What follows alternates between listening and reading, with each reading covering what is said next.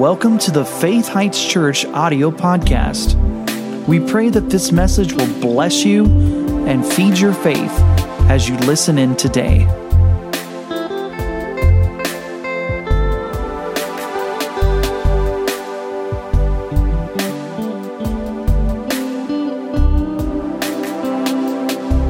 All right. Can I just hear one amen, please? Just one amen. That was 5 or 10. That was really good. I want you to turn with me to Luke chapter 13. And if you have not been with us online, or you haven't been with us, obviously, in the church service here, has been like almost 2 months now. We started a series about 3 weeks ago entitled Turn, Trust, and Follow. And it came to me after I received a partner letter from Keith Moore concerning 3 things he said that the church really needs to put at a priority right now if they want to have guaranteed safety in these times and the times ahead. And he said in his letter, and I'm going to quote you the sentence that really stuck out to me. He said, if God's people would turn from their wrongdoing and trust God and follow His leading, you'll be safe no matter what happens in the earth.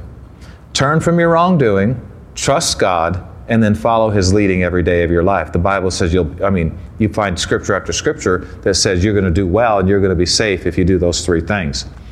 And I really believe the number one reason he put turn from your wrongdoing first is because wrongdoing, when we're not living the way we know we're supposed to be living, whether you think this is happening or not, your faith's being hurt. Wrong living knowingly hurts your faith. And you don't want anything hurting your faith in these end times. You want to make sure your faith is in really good shape for the end time happenings that are happening all around us. You don't want to be caught off guard, is what I'm saying. And really, it's really simple. If you know something's wrong, don't do it. Because if you do it, your conscience is going to hurt you and your heart's going to be condemned. And if at the same time something happens where you need your faith, you're not going to be in real good shape to overcome it. And we're encouraging people. I really believe this is a time that we need to really analyze our life and ask ourselves, are we doing anything that is displeasing to the Lord? Is there anything we're doing that we kind of like say, Lord, I'd like you just to stay out of the room right now while I do this thing because I'm not sure you would really like what I'm watching or listening to or partaking of or putting in my body. Friend, you can't do that and have strong faith at the same time.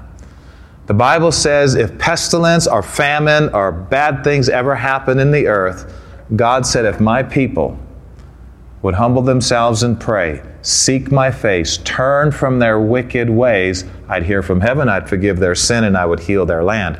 So just praying more isn't going to heal our land. If there's some things that need to be turned from, praying alone, attending more prayer meetings, upping your prayer time at home is not the only thing that God said to do if we want our land healed. Turning from wicked ways is basically turning from things that are displeasing to the Lord. And I know sometimes people will say, and they've asked me in times past, Pastor, do you think this thing is wrong? My answer is, for you it is, because if you have to question it, you're not fully persuaded it's God's will, and whatever is not of faith is sin. Romans 14:23 says. So if you can't do it in faith, believing that God's pleased with it, believing that it's A-okay with God, leave it alone. If you have to question it, leave it alone. Right? Well, Pastor, do you think indulging in this is wrong? For you it is. Leave it alone, because if you're not fully persuaded, just the fact that you're questioning it shows you're not fully persuaded. You got to leave it alone. Pastor, do you think this is wrong? If you have to ask, it's wrong. Because if you have to ask, you're not fully persuaded. So we've been talking about this for a while, and we've actually talked a little bit for a couple services about repentance, about how powerful and wonderful the gift of repentance is, how God will help you turn from wicked ways and live free for the rest of your life.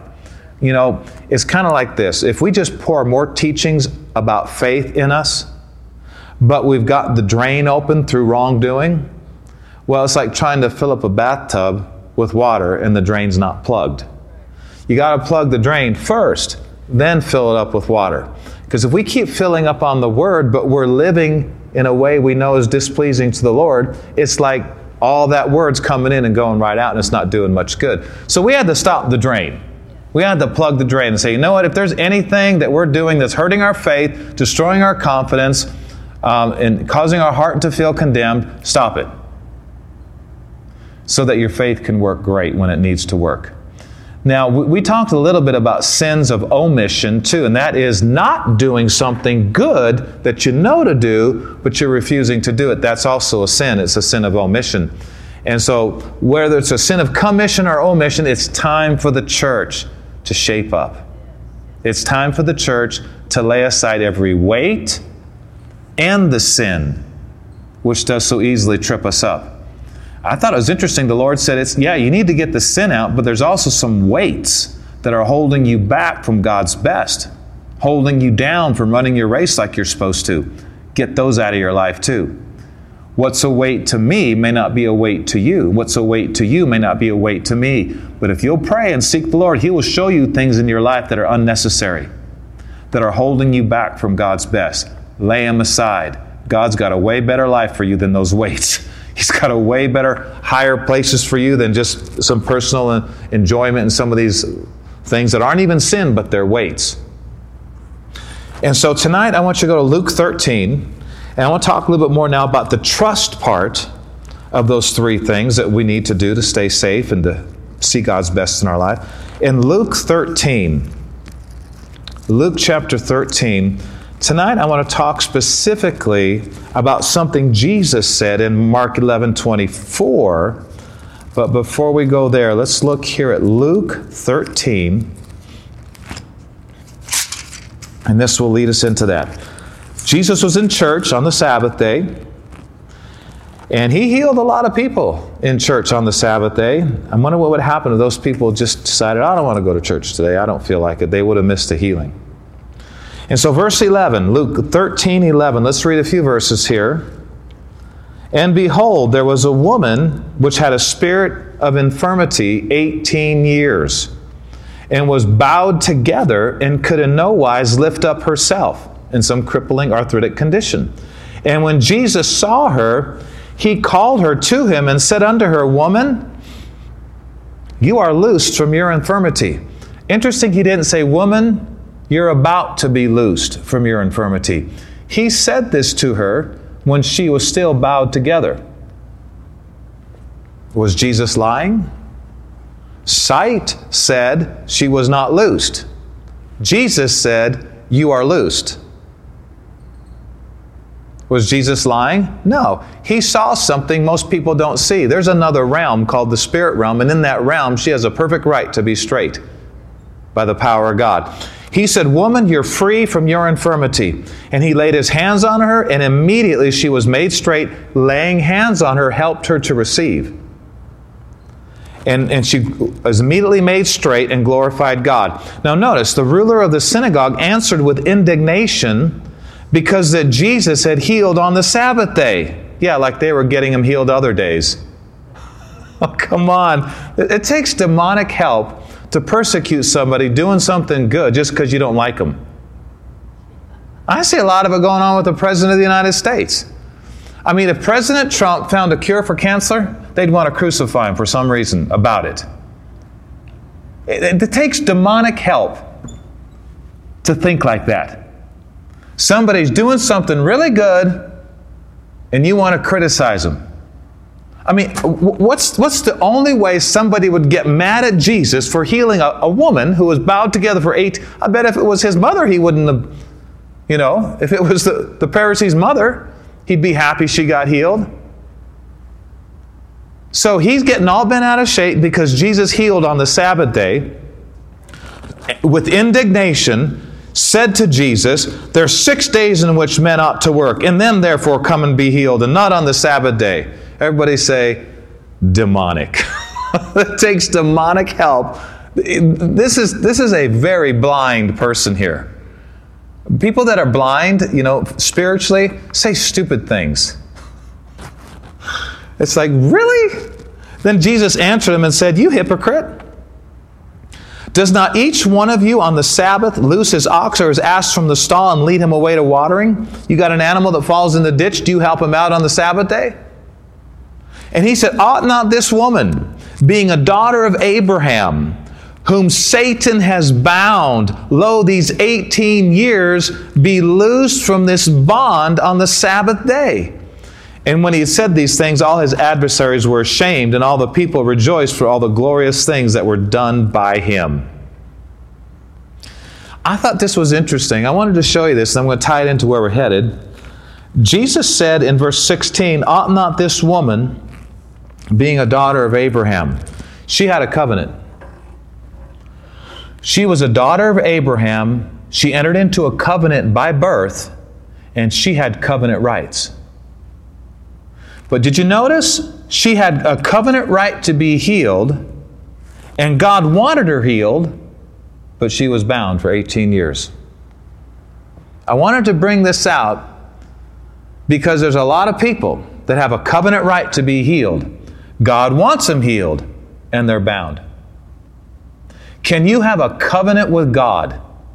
Can you have a covenant right to be healed? Can it be God's perfect will that you're healed and you still not be healed? This woman was that way for 18 years. She was a daughter of Abraham 18 years ago, all the way up to this time she was healed. Why wasn't she healed? Why wasn't she? She had and I'm saying this now in light of the church, believers today. We all are in a covenant with God. We're going to receive communion here in just a few minutes.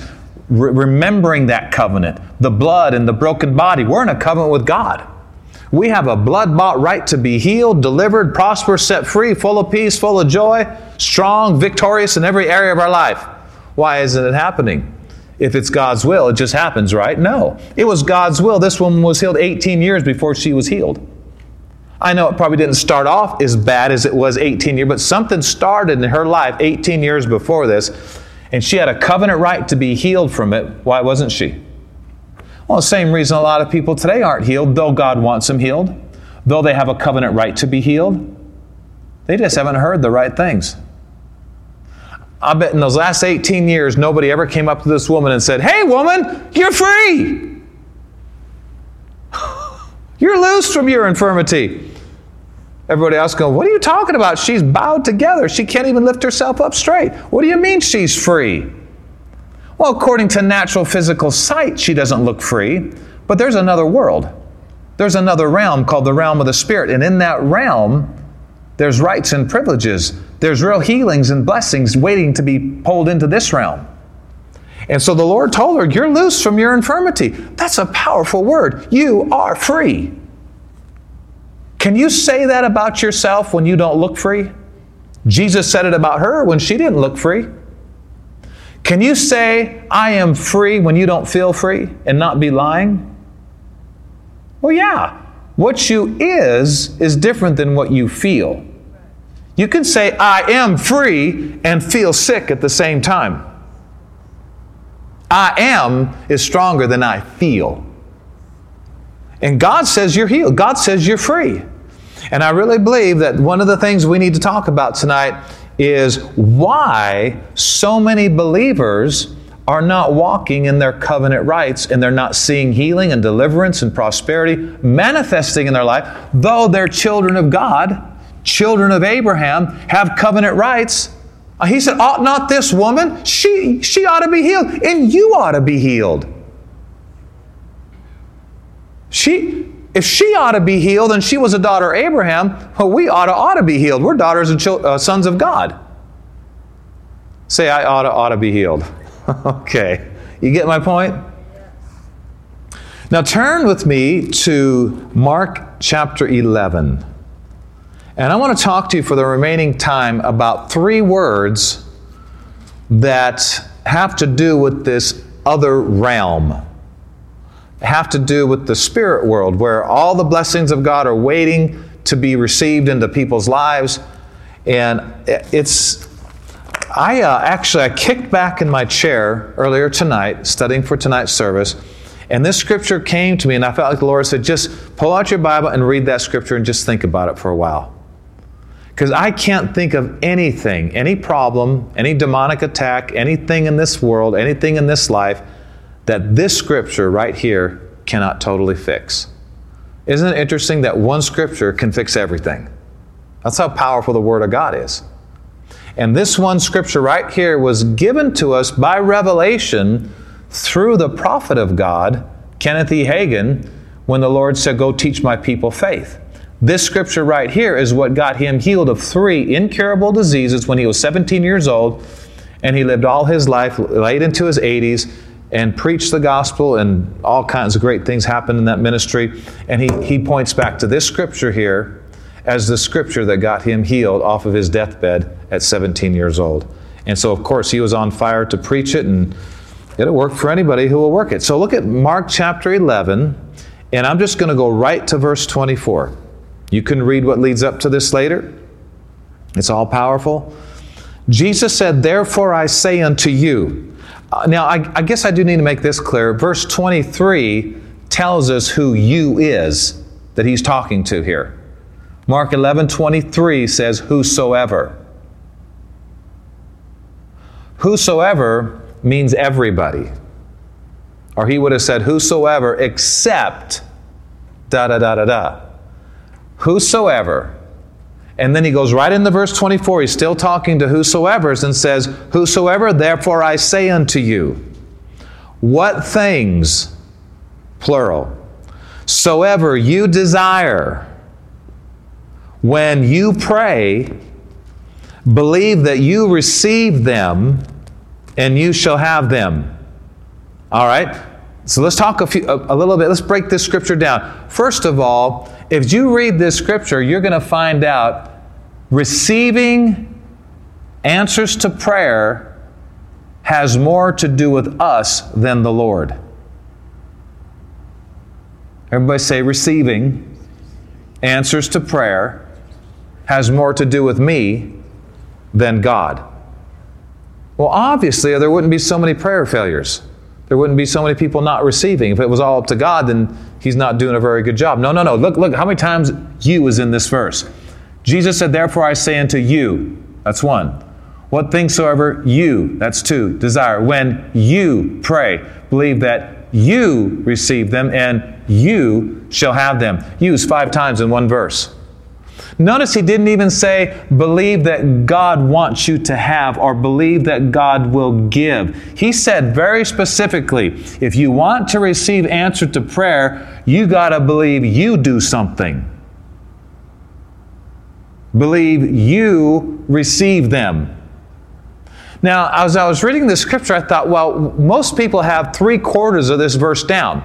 All right? Number 1, "Therefore I say unto you, what things soever you desire." Desire. Everybody got the desire part down? Desire, that's our part. I think most people have the desire part down. "When you pray," I think most people got the prayer part down. Right? But this next part, "believe you receive." Believe that you receive what? Believe you receive what? Believe you receive what? What you desired when you pray. Huh? In other words, you got to believe you receive something before you have something.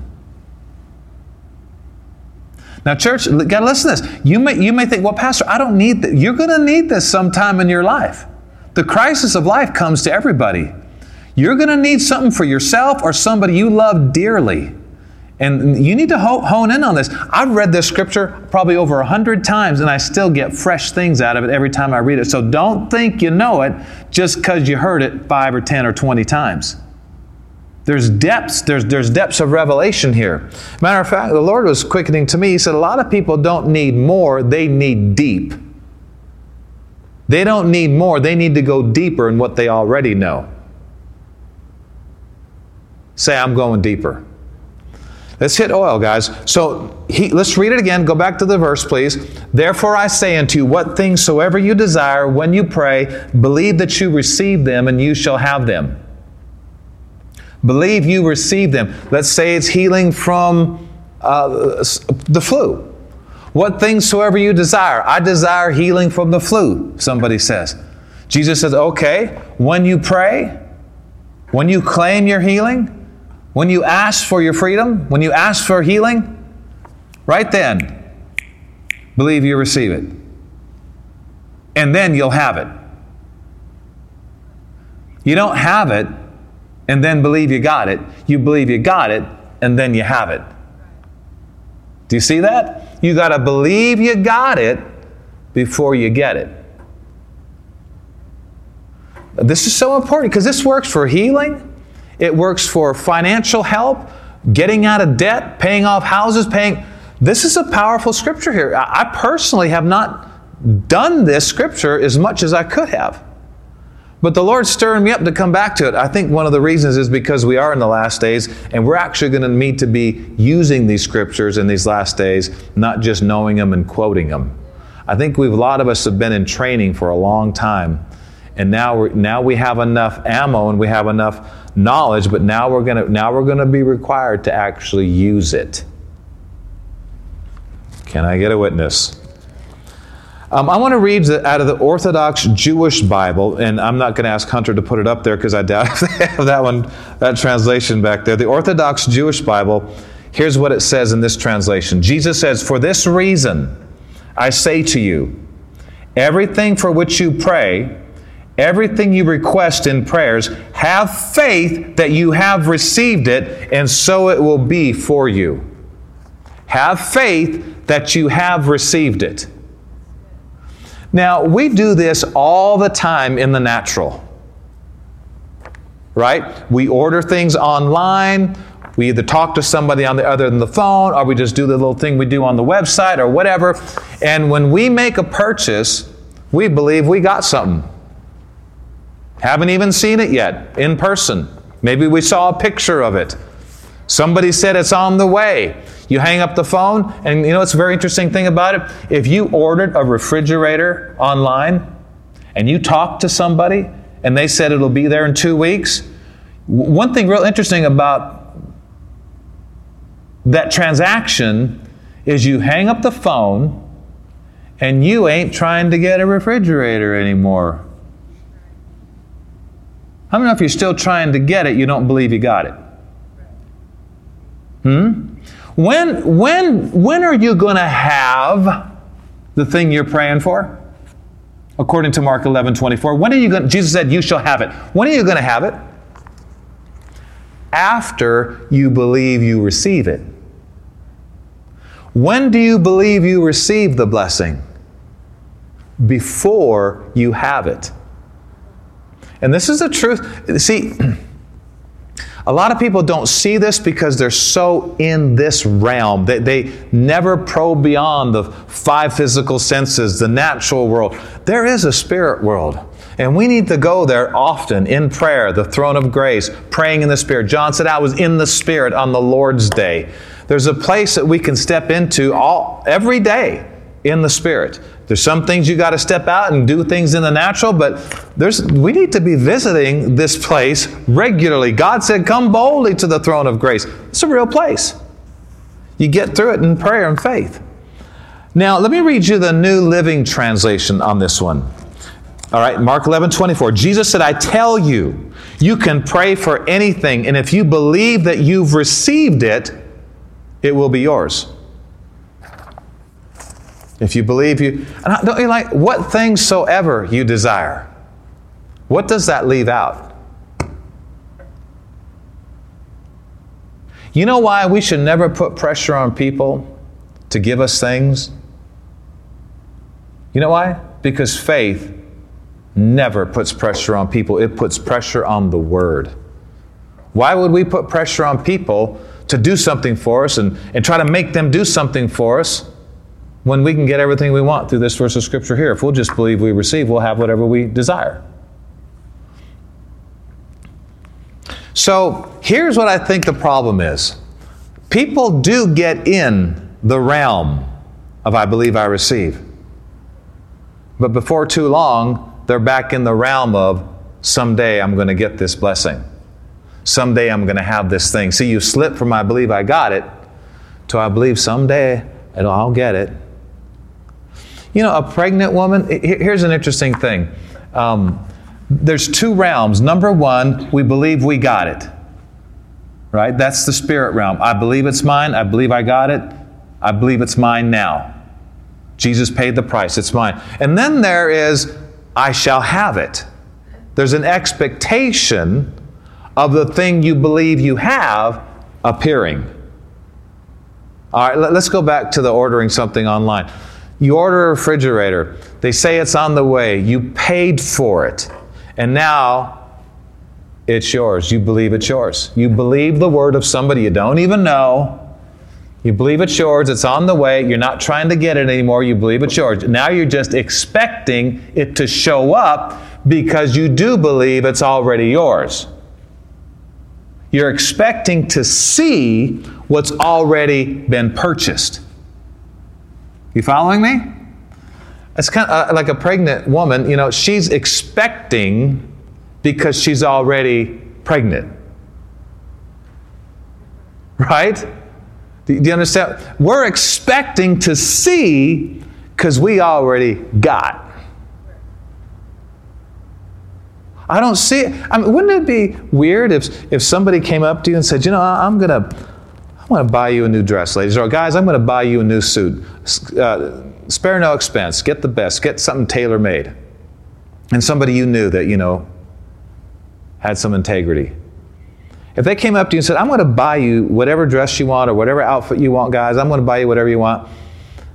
Would you wait until you saw the outfit before you thanked the person? Why? Why would you thank them when you haven't even seen the outfit yet? Because you believe their word is good. People are waiting for these blessings to appear before they start thanking God. No, we should be thanking God the moment we pray, the moment we find the scripture. We should be going, Father, thank you. Glory to God. We need to develop a new reality. We need to develop a reality that says, you know what, if I pray for something, that's it. I don't need it anymore. It's on the way. God didn't lie. Are you guys getting this? So, say this. I'm going to stay in the realm of I believe I got it. After you pray for things you know the Scripture says belongs to you, and you believe you receive, now the challenge is stay in the realm of I believe I got it until it appears. Because if you don't, you'll slip out of faith and things can be aborted, the enemy can hinder, and it could really take a long time if you get out of the realm of I believe I got it. If you believe you receive it, when you pray, you're not trying to get it anymore. Oh, that's so important. Whew. Let's do this. Why don't you turn with me to 1 John chapter 5. Here's another scripture real similar to what Jesus spoke on in Mark 11:24. I can't think of anything Mark 11:24 cannot fix or bring into our lives that we know is God's will for our life. Can you? What things soever you desire when you pray, believe that you receive them and you shall have them. We need to get an attitude about it. I personally believe, and I'm going to say this as a pastor to all of you out there that are part of this church, be cautious about praying just because you need something or want something.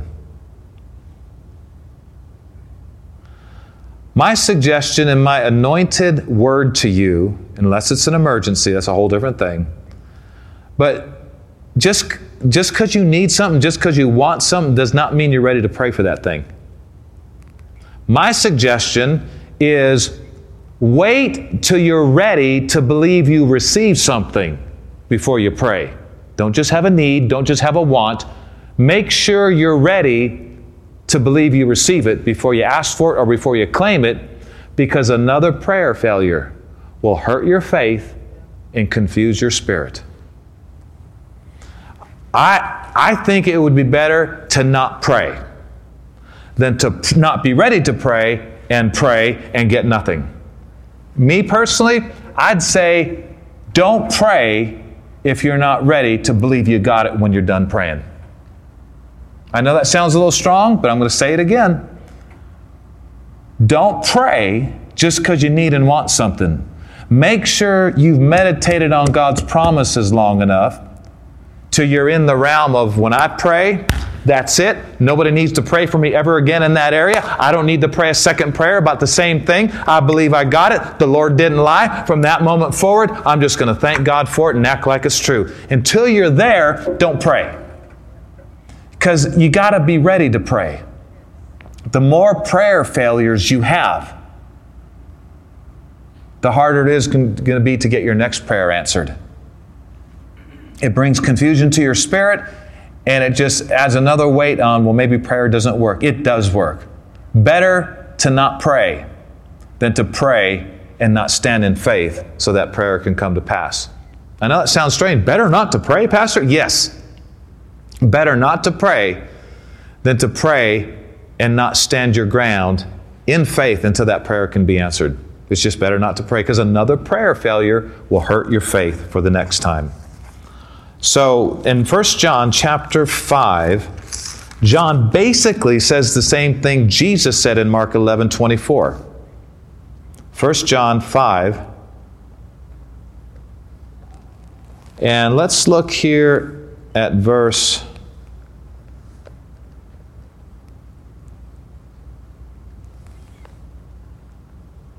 let's look at verse 14. 1 John 5, 14 and 15. This is the confidence that we have in Him, that if we ask anything according to His will, He hears us, and His word is His will. New Testament. If you can find Scripture, you have a right to claim it. You have a right to ask for it. If you ask anything according to His will, God hears you. And if we know that He hears us, whatsoever we ask, we know that we have, not going to have. We have the petitions that we desired of Him. That's saying the same thing Jesus said in Mark 11:24. Whatever we ask according to His will, He hears us, and if we know that He hears us, whatever we ask, we know we have the petitions we desired of Him. I really feel like tonight you're being equipped. I don't know what's around the corner. I don't know what's coming on the earth later. I don't know what's coming. But I'm telling you guys, this is how you get victory. This is how you get free. Aren't you glad you can find your victory in one verse? You don't have to read the entire Bible to get healed of a deadly disease. You don't have to read the entire Bible to stay protected from plagues and things. You don't have to know chapter after chapter. This one verse got Kenneth Hagin off his deathbed, and it'll work for us too. As a matter of fact, the Lord said, go teach them what I taught you, because I want all my people healed and delivered. If you haven't yet memorized Mark 11:24, I would encourage you to do it so you can quote it as you're driving down the road and remind yourself of the words that Jesus said. Let's say it again. What things soever you desire, when you pray, believe that you receive them, and you shall have them. Now, I want to talk about this. What does it mean to believe you receive? Well, we've hit it in a couple angles already. Basically, what I see the Lord saying here, if you read Mark 11, well, let's read Mark 11:23, and then we'll read it in connection with Mark 11:24. You'll see one of the things that believe you receive means in verse 23. So go ahead and put Mark 11:23 up there. Jesus said, for verily or truly I say unto you, that whosoever shall say unto this mountain or this problem, be removed, be cast into the sea. If this person that says to the mountain, be cast into the sea, doesn't doubt in his heart, but shall believe that those things which he says shall come to pass, he or she will have whatsoever he says. Therefore, I say unto you, because of this principle of saying and believing and saying, I say unto you, what things soever you desire when you pray,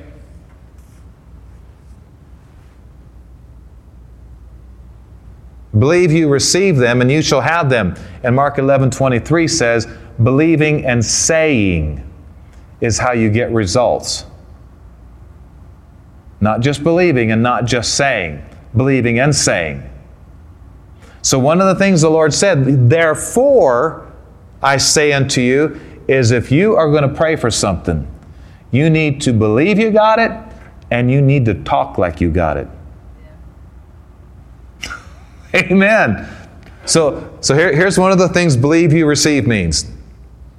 Okay, over and above the persuasion in your heart that God didn't lie,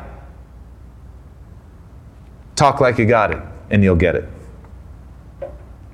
If your talking is in line with your believing, Jesus said, talk like you got it and you get it. Somebody says, well, I believe. Well, you got to talk what you believe or you're still not going to work for you. He didn't say you'll have whatever you believe. He said you'll have whatever you say. Now, your saying has to be coming from believing, but believing alone isn't going to get you anything. I thought that was interesting. Believing alone doesn't even get you saved. You got to confess with your mouth that Jesus is Lord and believe in your heart God raised Him from the dead in order to be saved. And James waxes really bold and says, you talking about you have all this faith? He goes, wonderful. The devils also believe. The demons also believe and tremble. And they're not saved. Demons believe and they're eternally damned. Their home is the lake of fire. No hope of redemption. They're goners. But they believe? Yeah, they believe. They believe God exists. They believe Jesus is real. But they're not saved. You know why? Because you'll never get them confessing Jesus is Lord. You'll never get a demon saying, until the end, when every knee shall bow and every tongue confess, they're just bent on destruction. They're not into receiving Jesus, but they do believe He exists. They believe in God. Well, you have to release your faith. You have to say what you believe. Did you ever notice that the universe didn't just come into existence because God believed? Did you ever notice that? It said the universe came into existence because God said something. What did He say? What He believed. It's called the faith of God. The Bible says, have not the faith of God with respect to persons. God gave us His faith. I remember one time there was somebody in our church many years ago that got very upset thinking that God actually operated by faith. Well, of course He operates by faith. And of course we're called to operate by faith because He told us to follow Him. Be imitators of God as dear children. The Bible says, by faith we understand that the worlds were framed. I like that word worlds, plural, don't you? By faith we understand that the worlds were framed by the Word of God, so that things which are seen were not made of things which do appear. By faith we understand the worlds were framed by the Word of God. God believed, God spoke, and God saw everything that He made, and it was very good. Interesting. Well, this is how it's supposed to happen in our life. Jesus was constantly teaching His people, His disciples, how to get results like God gets results. I mean, don't you want your children to grow up and to be like you, or even go further than you in the good areas of your life? Well, God's the same way. Jesus is not, He wants us to be like Him. He wants us to be strong. He even said, greater works than these shall you do, because I go to my Father. I mean, what parent doesn't want their children to grow up and to start doing what the parent's doing? And I know a lot of people, this goes right over their head because there's so much in the carnal, so much in the natural, and just never want to branch out. And one of the reasons it is that way is because not a whole lot of people believe in being filled with the Spirit, speaking in other tongues, and living a Spirit-filled life. And if you don't believe that's for you, you will be to a degree locked into this lower natural realm and not believing God for anything greater than just what maybe you can naturally figure out in your brain. One of the greatest things about being filled with the Holy Spirit is you step up into a supernatural realm where all things are possible to him that believes. You can get out of any problem, overcome any test, get free from any bondage, be forgiven for any crazy past. But see, if you're not filled with the Spirit, you can't comprehend that kind of forgiveness and victory and power. It's just, you're limited. So let's say it again. What does it mean to believe you receive? Talk like you got it, and you'll get it.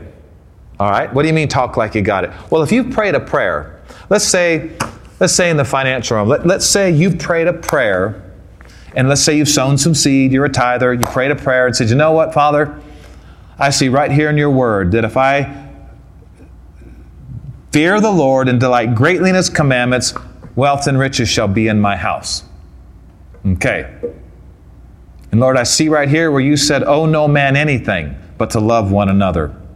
I see this scripture right here where it says, you shall lend unto many nations, people of God, and you won't have to borrow.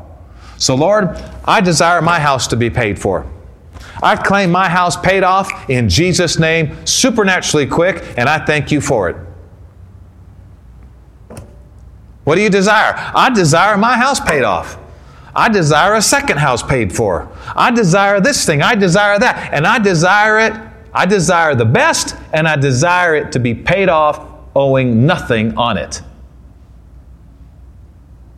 All right, Lord, so I desire that. I pray for that. I claim that. And now I believe I receive it. And you said I shall have it. I believe I received my house paid off. I believe I received my house. I believe I received that thing paid for, done, and it's mine. I believe I receive it. I believe I receive it. What are you doing? You're talking like you got it. I believe I receive it. Well, let's go a little further. What else does believe you receive mean? We know it means talk like you got it, right? But here's another thing it means. You ready? If you believe you got it, if you want to know what believe you receive means, be happy like you got it. See, you can be happy for two reasons. Number one, you feel happy. Or number two, you just choose to be happy because you believe God's word's true. You believe that the thing you desired is on the way. Be happy like you got it, Jesus said, and you'll get it. I guess you could sum the whole thing up like this. Live like you got it and you'll get it. Live like you got it. From the moment you release your faith, from that moment you declare, I believe I got it. And then, and this is easier said than done maybe, and then watch out about unconsciously slipping from the mode of I believe I got it to someday I'll get it. That's not what you said when you ordered the fridge. Someday you'll see it, but the only reason you're going to see it because you already own it. You're not even going to, there's nothing to expect to see if you don't already own it. You see, expecting to see something is different than believing you have something. But a lot of people haven't really believed they received it, so there's nothing to expect. If you really believe you received something, you're happy. Way before you see it. And that's what you got to do. The number one point to effective praying is find scriptures that promise you what you're asking. Find scriptures that promise you what you want. Find scriptures. See, a lot of people don't want to find the scriptures, and that's why they go down 5 minutes after they said amen at the smallest little spiritual warfare. See, here's the thing people need to realize. When you hear a message like this and you start praying in according to some of the things that Jesus taught here, demons are going to try to get you to give up. They don't want a manifestation of God's goodness showing up in His dark world here. He doesn't care if you're a nice Christian. He doesn't care if you go to church. He doesn't care. But He does care. The devil is greatly afraid of you getting a hold of a message of faith, praying like the Lord told you to pray, and actually seeing a manifestation of God's goodness in your life where everybody in this world can see it. The Bible, it's interesting that it didn't talk about the trial of your love. It didn't talk about the trial of your prayer life. It said the trial of your faith. What's Satan after? The thing that damages his kingdom the most. Faith that gets results. And if you pray a prayer, you better be ready with scriptures to rebuke and just cast down thoughts of doubt and reasoning and things that tell you, oh, it's not that important. You don't really need to be receiving that. You need to be doing this. You need to be ready to cast down all that junk, have scriptures under your belt. So when you say, in Jesus' name, I believe I receive it, you are now ready with scriptures to ward off anything that tries to tell you it's not working, you don't deserve it, it's not that important, blah, blah, blah.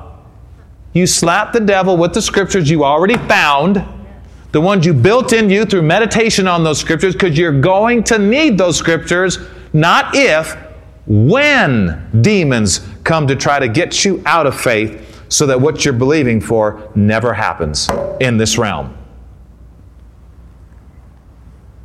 And that's really good preaching. So everybody say this: be happy like you got it. How about this? Drive down the road like you got it and you'll get it. Eat dinner like you got it. How many know you eat dinner a little differently if somebody just paid off your house? Right? Smile like you got. Here's a good one. What does believe you receive mean? Because that's what precedes you shall have. How about forgive other people for hurting you like you got it? It's kind of interesting. If somebody just walked up to you right now and gave you $5 million, all of a sudden those people that hurt you don't rub you the wrong way anymore. It's like, you know what? I guess that wasn't that big a deal. Let's go buy our new home. Right? Walk in love like you got it. And Jesus said you'll have it. You have to get into this realm of, you know what? God didn't lie. And here's another thing. We got to close now. It's 8:15. But here's another thing people need to realize. Our faith in God and our faith in His Word is strong based on our knowledge of the Word, and it's strong based on our own faithfulness in our own life when it comes to us keeping our word, living in integrity. I thought it was really, really interesting that Jesus found great faith, the greatest faith. You know, He said, I'm here in Israel, right? I'm called to the lost sheep of the house of Israel. I'm teaching all these Bible scholars and all these Old Testament scholars, and I'm looking for faith, and I'm not finding any faith among the church where all these people are studying Scriptures every day. But I found great faith in a man who probably never been to a church, had no Bible, no books on faith, yet he had great faith. You know, that centurion had great faith because of the kind of person he was and he grew up to be. And this is something maybe we'll get in next week. The character of faith. You know, I remember one time seeking the Lord about great faith and how the centurion, Lord, I want to have the great faith like the centurion had great faith. I want Jesus to say, oh, John, great is your faith. Man, I haven't found faith like this in all Colorado, you know. I mean, Lord, I want to have, and the Lord said, you want great faith? Don't just study what this man had. Study the kind of person he was that automatically had this kind of faith. No Bible, no books on faith, yet he had great faith. Interesting, he'd find great faith in a place you'd think it'd never be. A Roman centurion. Tells you right there the kind of life this guy lived. But one thing he did have is he had a revelation, not through a class, not through a book, through living. He had a revelation of what it means to give your word, to keep other people's words.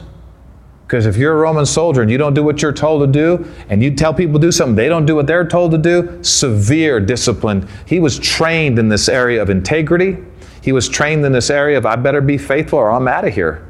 And he had that in him. Then when it came to trusting the Lord, he just knew if Jesus says it, it has to be. Because just like I say it, it has to be. I'm told I have to do. Well, Jesus, all He's got to do is say it. And Jesus called that great faith. Thank you for listening to today's podcast. For more information about this ministry, visit faithheights.org. You can also find us on Facebook and Instagram. To sow into this ministry, visit faithheights.org and click on the Donate tab.